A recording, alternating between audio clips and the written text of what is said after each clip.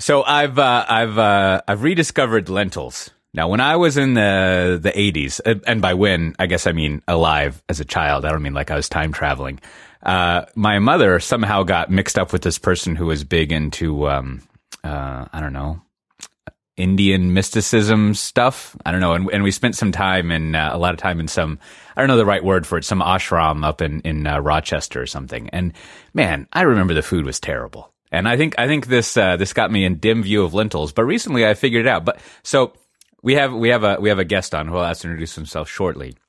I wanted to get y'all's input on like proper lentil preparation, because all I have so far is like salt, garlic, and a bay leaf.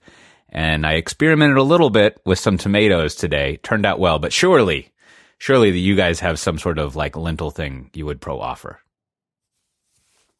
You have high expectations of this. I'll do a mean lentil soup. That's my extent of lentils. Okay, so lentil soup.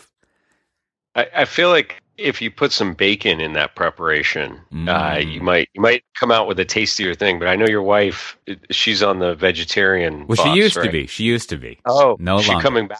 Yeah, back to the light. Yeah, that's right. She's returned from the vegetarian. Yeah, exile. It was a long journey, kind of like Cain walking the deserts, I guess. Through the darkness. That's right. Well, why don't you introduce yourself briefly, guest? Sure. This is Ian Andrews. I'm VP of Products at Pivotal, which means that I get to hang out with Richard and yourself quite a bit, as well as the rest of the corporate marketing and product folks at Pivotal. I get to have a little bit of a say in product strategy every now and then when they let me in that meeting. Mm-hmm. And I've been around since a little bit before the beginning of Pivotal, so I'm always game for trivia or history challenges about where Pivotal came from and where we're going. If we happen to veer into those topics today. Yeah. One day we should write down a chronology of all the various brand names we've used for things. I think that would be fun when we have spare time for shenanigans. Well, I'm game for that. Yeah. It would have to go back to the depths of my memory for sure, but it could turn out to be a fun little game. That's right. Well, I wanted to get Ian on to talk about some systems of record and bimodal stuff, which we'll get to. We don't really have a lot of news to go over since last time. I'll just mention a few things. I don't know if y'all two have anything. One, I write a book review over at the News Stack, and I try to do it every couple of months. And by do, I mean this is the second one that I've done. So bully for me. But I wrote one recently that I think, given the stuff that we all work on and listeners do, I think might be interesting. It's all about like automation and digital transformation. I look at these two books called The Wealth of Humans, and then one that's called Silicon Collar. And they're kind of like the frowny face and the happy face of the effects of digital transformation. And I think it's kind of worth looking at them. The second one in particular, if you're just all like about the marketing and use cases, it's just like a compendium of positive use cases about digital transformation, which is fun. And there's some commentary from John Allspaw on my Facebook posting that points to some good follow-up things to look at. And then also, I tried to keep politics out of this as much as possible. But if you're interested in my take and by some internal conversation that we've had at Pivotal is kind of reflective of several Pivotal people about kind of what's going on in American politics, I'll put a link to it in the show notes on my own blog that I think summarizes. I would say like how all of this stuff affects the tech world and how I would recommend thinking about it. And then finally, I'll be next week in Charlotte at DevOps Days Charlotte. I think I hesitate to aggrandize it, if that's a word, and saying I have the day 2 keynote, but I have the day 2 keynote. I think my Charity Majors, Mipsy Tipsy, she's doing the first one, which I'm looking forward to. I don't know if I've ever seen her give a talk in person, but she's delightful. So if you're in the Charlotte area, or you want to just be like Nelly and drop some money to fly over there all of a sudden, you should come see us. We'll have a Pivotal booth there and give away some books, and we might even have some like pins or something. But that's all I got for this week. I think we also have some spare passes for DevOps Day Charlotte. If you email me at cote@pivotal.io, I'll send me a good lentil recipe if you want, and I'll see about giving you a pass. Do you guys have any newsy stuff you wanted to go over? No, I mean, congrats on making it though. Keynoting, it's a long journey. That's right. Things are finally happening for me, Richard. This it's about damn time. That's right. Hey, one news item of note, maybe a little premature. I don't know, since it's not till June. But Cloud Foundry Summit is happening the beginning of June in Santa Clara. The call for papers is still open for a couple weeks. So I think we have until February 19th, which is like maybe 3 weeks from now, something like that. Mm-hmm. So anybody that wants to talk at that event, they're still accepting submissions, and I think they'd love to have folks that listen to this podcast at least would be a good fit. Yeah, great call. Yeah. Pivotal has a track, so obviously that doesn't impact how people submit, but I think we'll be doing one on Java microservices. So if you have things on that topic as well, that's going to be a focus that we're looking out for. I think it's it's extremely similar to our own Spring One platform, which I believe is in December in San Francisco.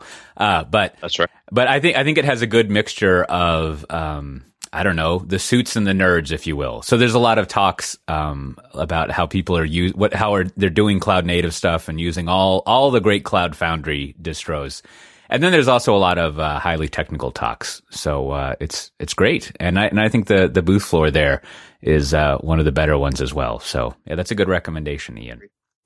So and on the topic of giveaways, actually, before you jump ahead, so the team has come up with a new giveaway for all these trade shows and events and conferences that we sponsor. I don't know if you'll have them in Charlotte, but maybe we could figure out how to FedEx some to you. In the world of Big Brother that we now live in, where everybody's got a camera on all the time, it's a camera cover for the one that's built into your laptop. Oh, nice. Pivotal branded. It sticks on the frame of your monitor, and it has a little slide that you can slide open and closed. So your mechanical process to actually put yourself on video intentionally versus accidentally the camera turning on. So yeah, that'll be much better than the folded up piece of paper that I exactly.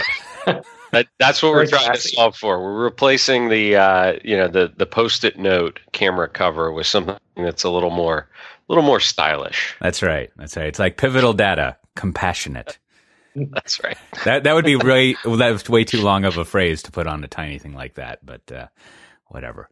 Anyhow, well, so as I mentioned, it's actually the three of us we were having a conversation with some folks recently, and we were kind of explaining what we think about DevOps and cloud native and just kind of how Pivotal thinks through that stuff. And someone mentioned the idea of, so how does this, I forget how they phrased it, but basically they brought up the topic of systems of engagement and systems of record, which, just to add some context, I'd be interested to hear how y'all would define that. But it's sort of like I guess it actually came from Jeffrey Moore. I remember hearing about it first at, of all places, an Adobe briefing with, what's the guy's name? Tarkov, who works for, I forget what he's a CEO of now, but they brought in Jeffrey Moore to kind of go over, of Crossing the Chasm fame, and bowling alleys and such, to go over like how things were shifting to basically systems of engagement. And this was must have been 2009 at the latest. And he was essentially explaining how there's these ways of dealing with customers and new things. And this is when social was really popular. And so I think it was conflated a little bit into that.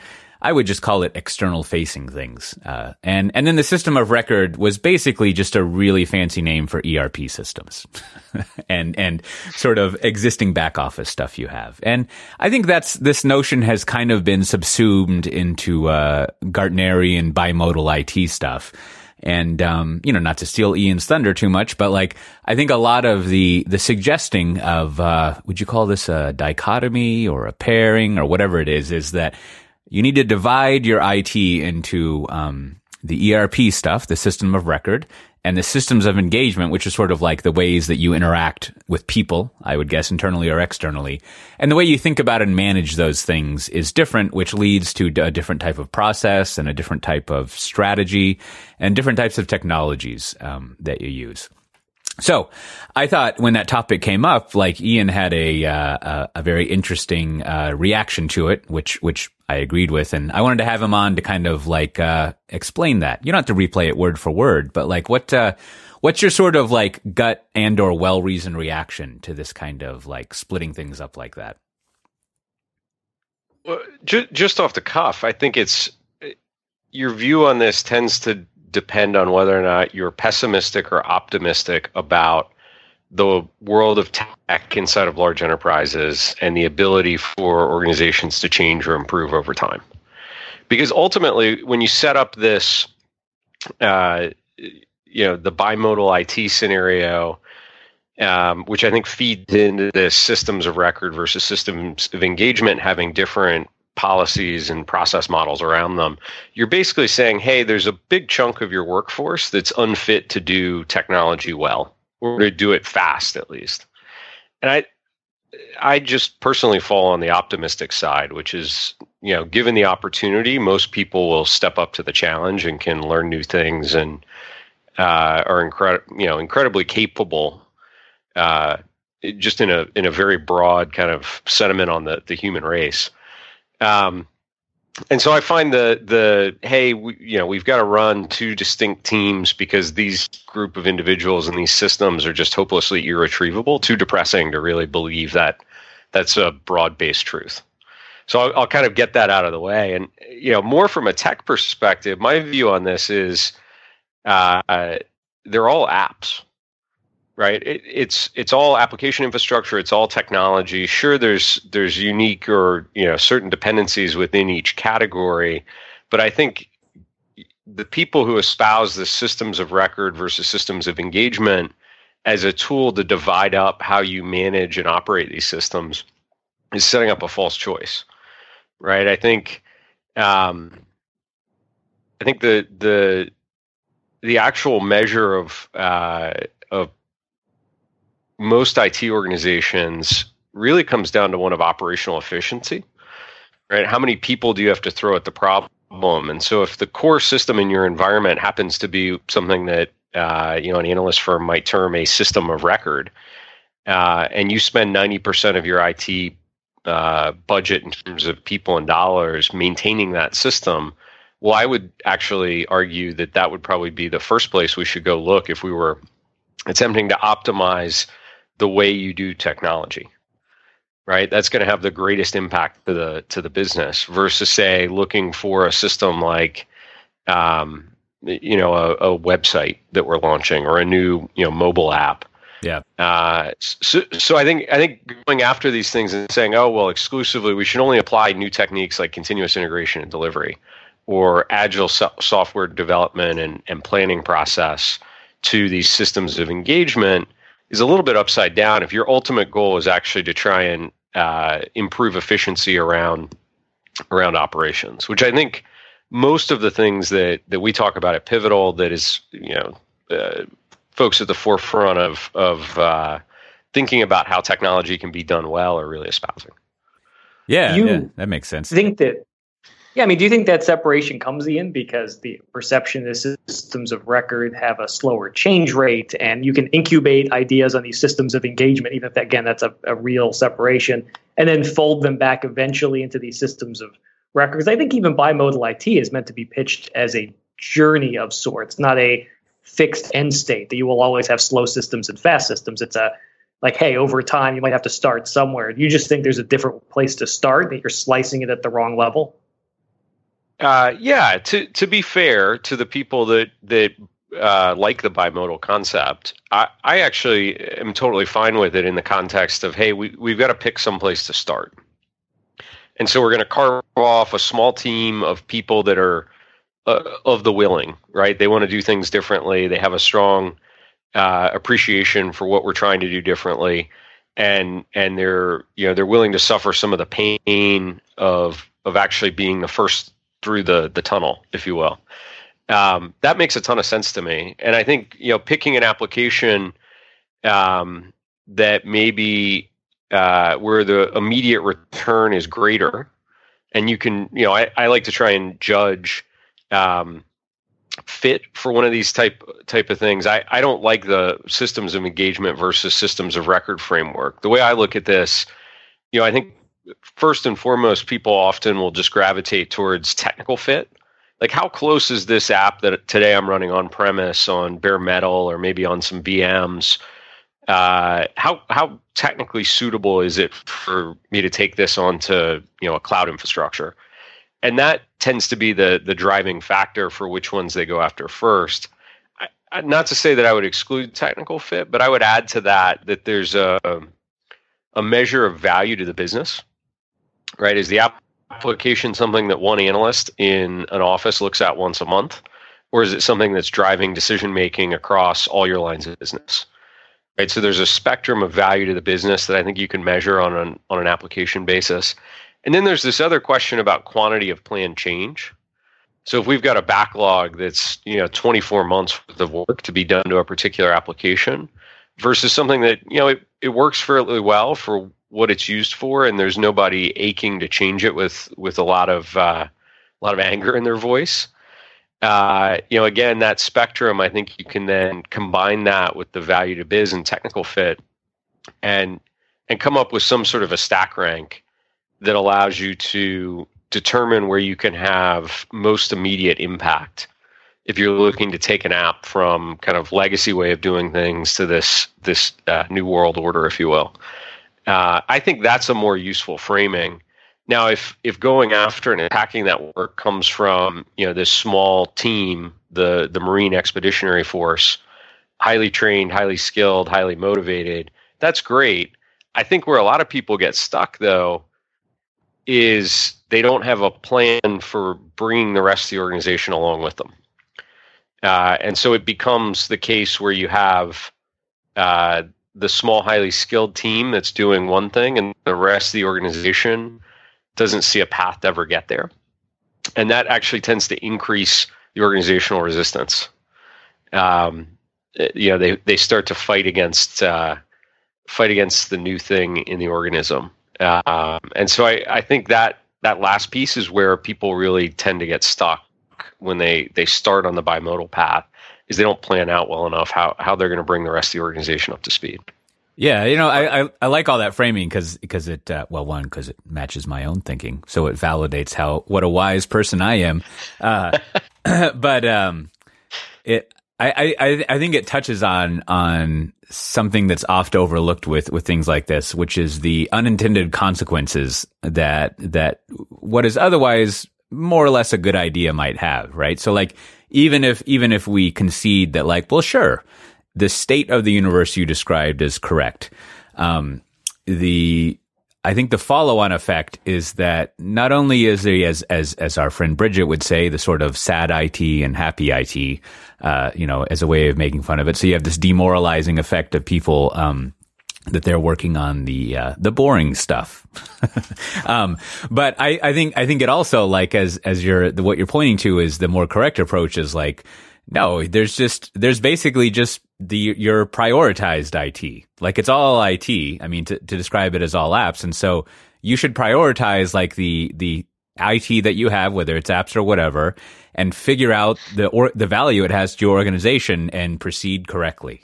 and if it does turn out that your ERP system is your most valuable thing, then great, right? Like, you should focus on that. But which is often not the case with Pivotal customers, at least. But it's more important to not separate things out by a category before you separate them out by business value. And I think even though the framing of bimodal and everything might be helpful, I think it's somewhat, I don't know if it's irresponsible, but whether it's irresponsible from the authors or just as a concept on its own, like it tends to have these negative knock-on effects that could be avoided with a different framing of things.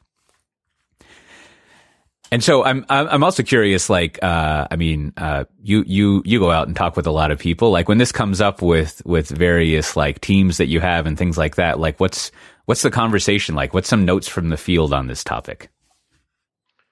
I visited a old insurance company last year. I won't put their specific name out there to protect the innocent, but the exec leadership had gone very much down this bimodal path, and it was an interesting conversation because they had done kind of an age measurement across the technology organization, and something like 60% or slightly higher of the staff was in their mid to late 50s, and so rapidly approaching retirement age. And so the leadership was legitimately concerned, I think, about appetite for the organization to do anything different than they'd ever done before. And whether they would, even if they were able to retrain this staff to do things differently or better, could they, they wouldn't likely be able to retain them long beyond the retraining period. So was it even worth trying? Was sort of the challenge they were faced with, which they never came up with a really good answer to this. It's a wicked problem. No, it really is. They set up a small go fast team who they allowed to break a lot of rules. Took an app, deployed it direct to Amazon over the course of 6 weeks or so. Their first foray of anything serious into public cloud. And proved that it was possible, and kind of documented all the things that they would need to change were they to make this a wholesale strategy shift. But they weren't really sure what to do with the rest of the workforce, right? Should they just let them age off, or should they invest in kind of technology to bridge the gap between these two teams? This is ultimately why I was in the room, was they were trying to figure out if they brought in the right tools, could they augment some of the maybe process changes that they were going to have to make? So that would be one example where they'd gone down the bimodal path, had some early success, and then it helped them understand what would theoretically need to change in the organization in order to do a wholesale shift from their historical IT process to a new one. But they stalled out on this moment of, well, how do we actually do this at scale, right? The first app, they got through it, but they didn't know how to do the next 20 or the next 30. This is actually part of the reason why I'm fairly critical of bimodal is and suspect that a lot of people land in a spot of, hey, great, it sounds like a good way to get started, but what do we do next? Yeah, no, that makes I think that makes sense, and again, to emphasize the point, like it's almost. I don't know. The word ironic is almost useless at this point in Western culture and language, but because it's so overloaded. But it's sort of like one of the great ironies of like this kind of bimodal thinking, that the reason you get into this mess is you are separating. You weren't paying attention to the what's next, as you were saying, and evolving things and setting up a system that where things are maybe easily evolved. I mean, it's sort of like my ongoing joking about the definition of legacy software is software you have to change, but you're deathly afraid to change. Otherwise you just call it your software. And it seems like, there's not a lot of great answers about what to do with the old stuff that is starting to, whether it's because of staff attrition or whatever, but you sort of like fear it. And unfortunately, until we invent a time machine, you can't do the ultimate fix, which is to go back in time and not screw it up. But, to appropriate another phrase, it's sort of like the best time to plant a tree is yesterday, but, barring that, today's a good idea. So it seems like, it seems like further enforcing this bifurcation of different classes of IT and trying to, instead of trying to make all of them the best possible is a bad idea. And I guess like sort of like a footnote to that is like, this also sort of assumes that you try to minimize working on IT that's not actually valuable to your business, which I think this is a part that's often overlooked by people, is like probably the first thing you should do is make sure you're using as much software as a service as possible. And you're sort of taking off the load of all this stuff that you used to have to manage on your own and spend a lot of stuff on, but make sure that you're only doing the absolute minimum of IT management. And then you can have all this highfalutin think about like a happy IT versus sad IT. Are you trying to say that I shouldn't be running my own email server? Because that's going to make me really sad. I mean, there's multiple reasons why that's proven to be a bad idea. I have no idea what that reference is. I can't imagine. Somebody got into trouble for running their own email domain? I wonder who that was. Do you think on that point, I mean, to some extent, sometimes I'm a fan of, you mentioned kind of don't doing the dumb, kind of undifferentiated heavy lifting stuff. But I mean, to your earlier point when you talk about stalling out, sometimes do you advocate, do you see with our customers, you almost have to shock the system and say, let's not do these things tiny over time, but instead let's try to do a bigger top-down endorsed change so that you don't stall out after that first team shipped and then the antibodies swarm on it and kind of kill the process. I don't know. Do you see people try to do bigger changes versus the incremental stuff? No, for sure. I mean, that's my admonition in a lot of these meetings, right? Because people's initial reaction is, hey, let's do something small. I can kind of prove it out, at least get a PowerPoint level ROI that I can share with the organization. We'll use that to mass support. And I'm all for a short project, but my guidance is, look, you've got to do something that has enough visibility and importance to the organization that people care to look at your PowerPoint ROI. Exactly. And if you're picking too small, often you pick something that no one cares about. So the evidence becomes irrelevant very quickly. This is why I think, of my three things that you need to measure, value to the business is right there, right? It's a big deal. I mean, I think a good example of this is actually, big telecommunications cable TV provider that's a customer of ours. The system that they've put onto Cloud Foundry is responsible for core service provisioning, billing, customer management, drives all their call center help desk interactions for their 40 plus million customers. So, you couldn't pick a more important piece of software in the business, right? In terms of its impact. When this is down, it costs the organization an ungodly amount of money because it impacts nearly everything in the organization. On the flip side of that, even a tenth or 100th of a percentage point increase in service availability has an equal positive return. And so one of the biggest challenges they had was service availability across the collection of services that make up this platform. And that was really the problem that they were seeking to solve when they first started working with us. So they were able to demonstrate really significant impact on a really large application. And it wasn't purely just, hey, let's move this app onto Cloud Foundry. They adopted a lot of unique and new processes. They went from, a waterfall driven, quarterly release train to continuous delivery into production, right? So radically different shift in terms of approach and concept. So I think that shock to the system, that massive improvement that becomes widely visible, it has the effect across the rest of the organization of people saying, wow, that's amazing. I want to be part of that. How can I learn, get on the bus, and start working on that team? And so I think that value to the business is a huge metric in terms of where you choose to start.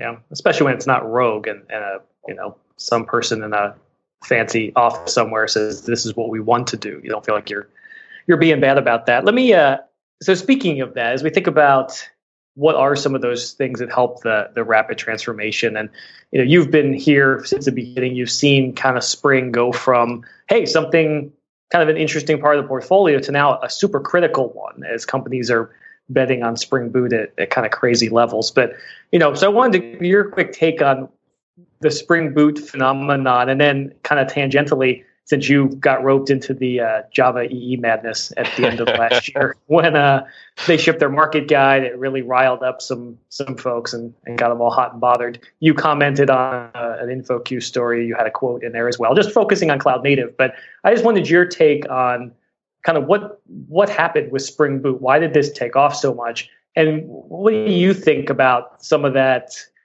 I don't know, brouhaha about Java EE? What's your reaction to the reaction? Ooh, lots of meaty topics in there. Lots of stuff there.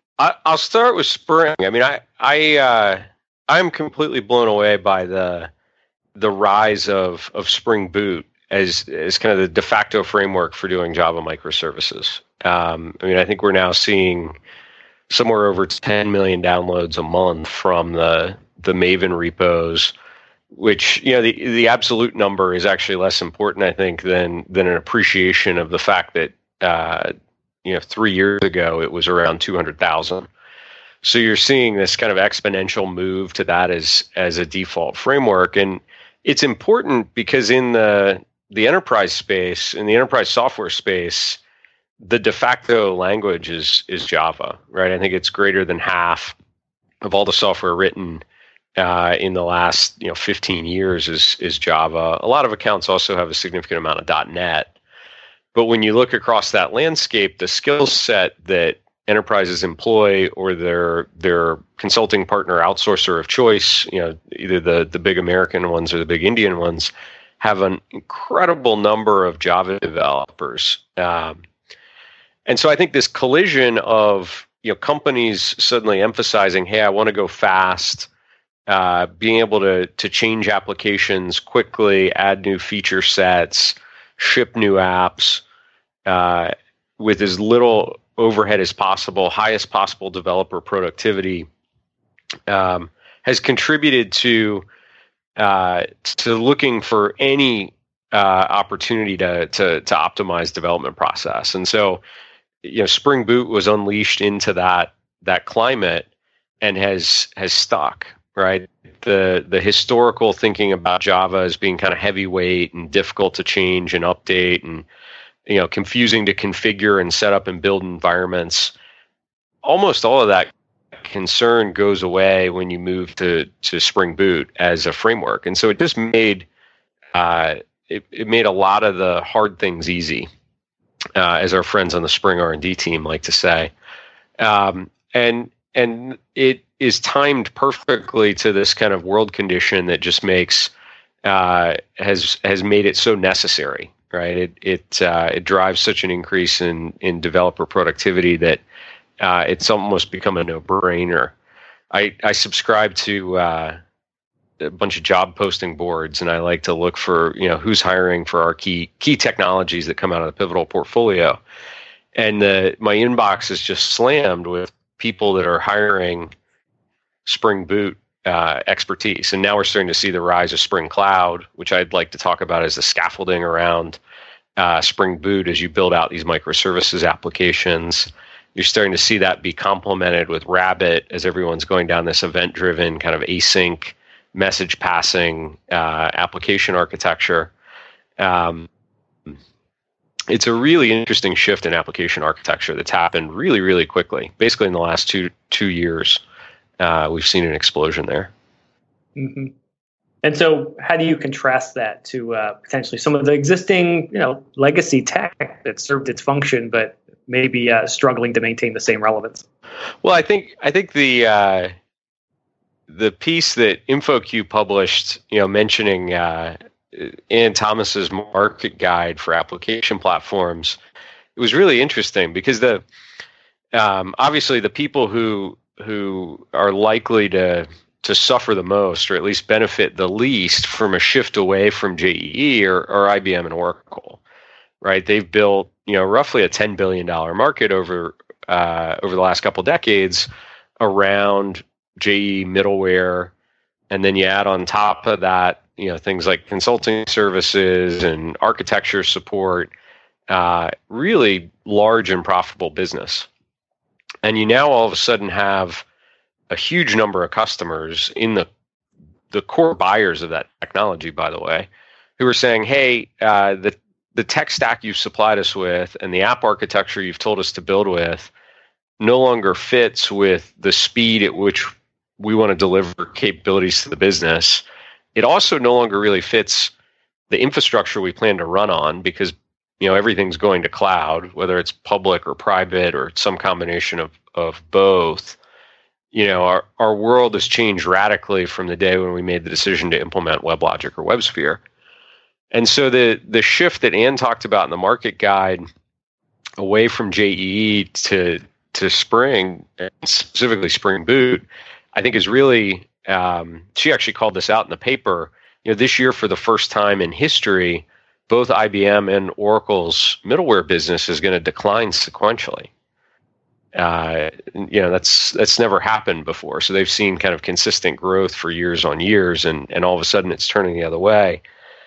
So the reaction you could kind of predict, right? All the folks who are extracting those premium dollars from big companies are coming out of the woodwork to deny the obvious, right? It's not happening. Everybody loves JEE. Oracle's continuing to invest deeply in it. Don't worry, this is still the right tech stack for you, right? Kind of perpetuating this myth that everything's okay and you don't need to change. Frankly, that's just goofy, right? I think the smart money has already woken up to the fact that this change has happened, and even the laggards of tech will come along here pretty quickly. I think it's calling the end of JEE is it's not premature. I think it may even be a little bit late to make that call, right? It's sort of an obvious thing at this point. There you go.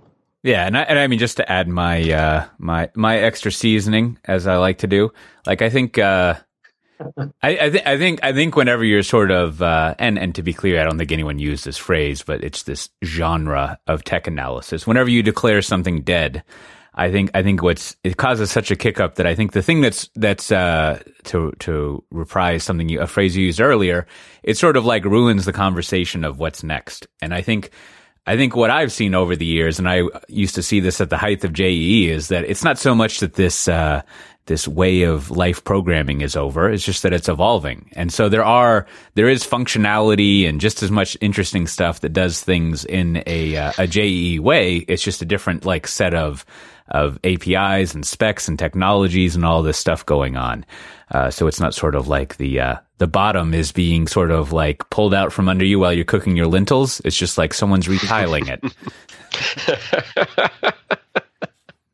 I will totally agree with that. I don't think this is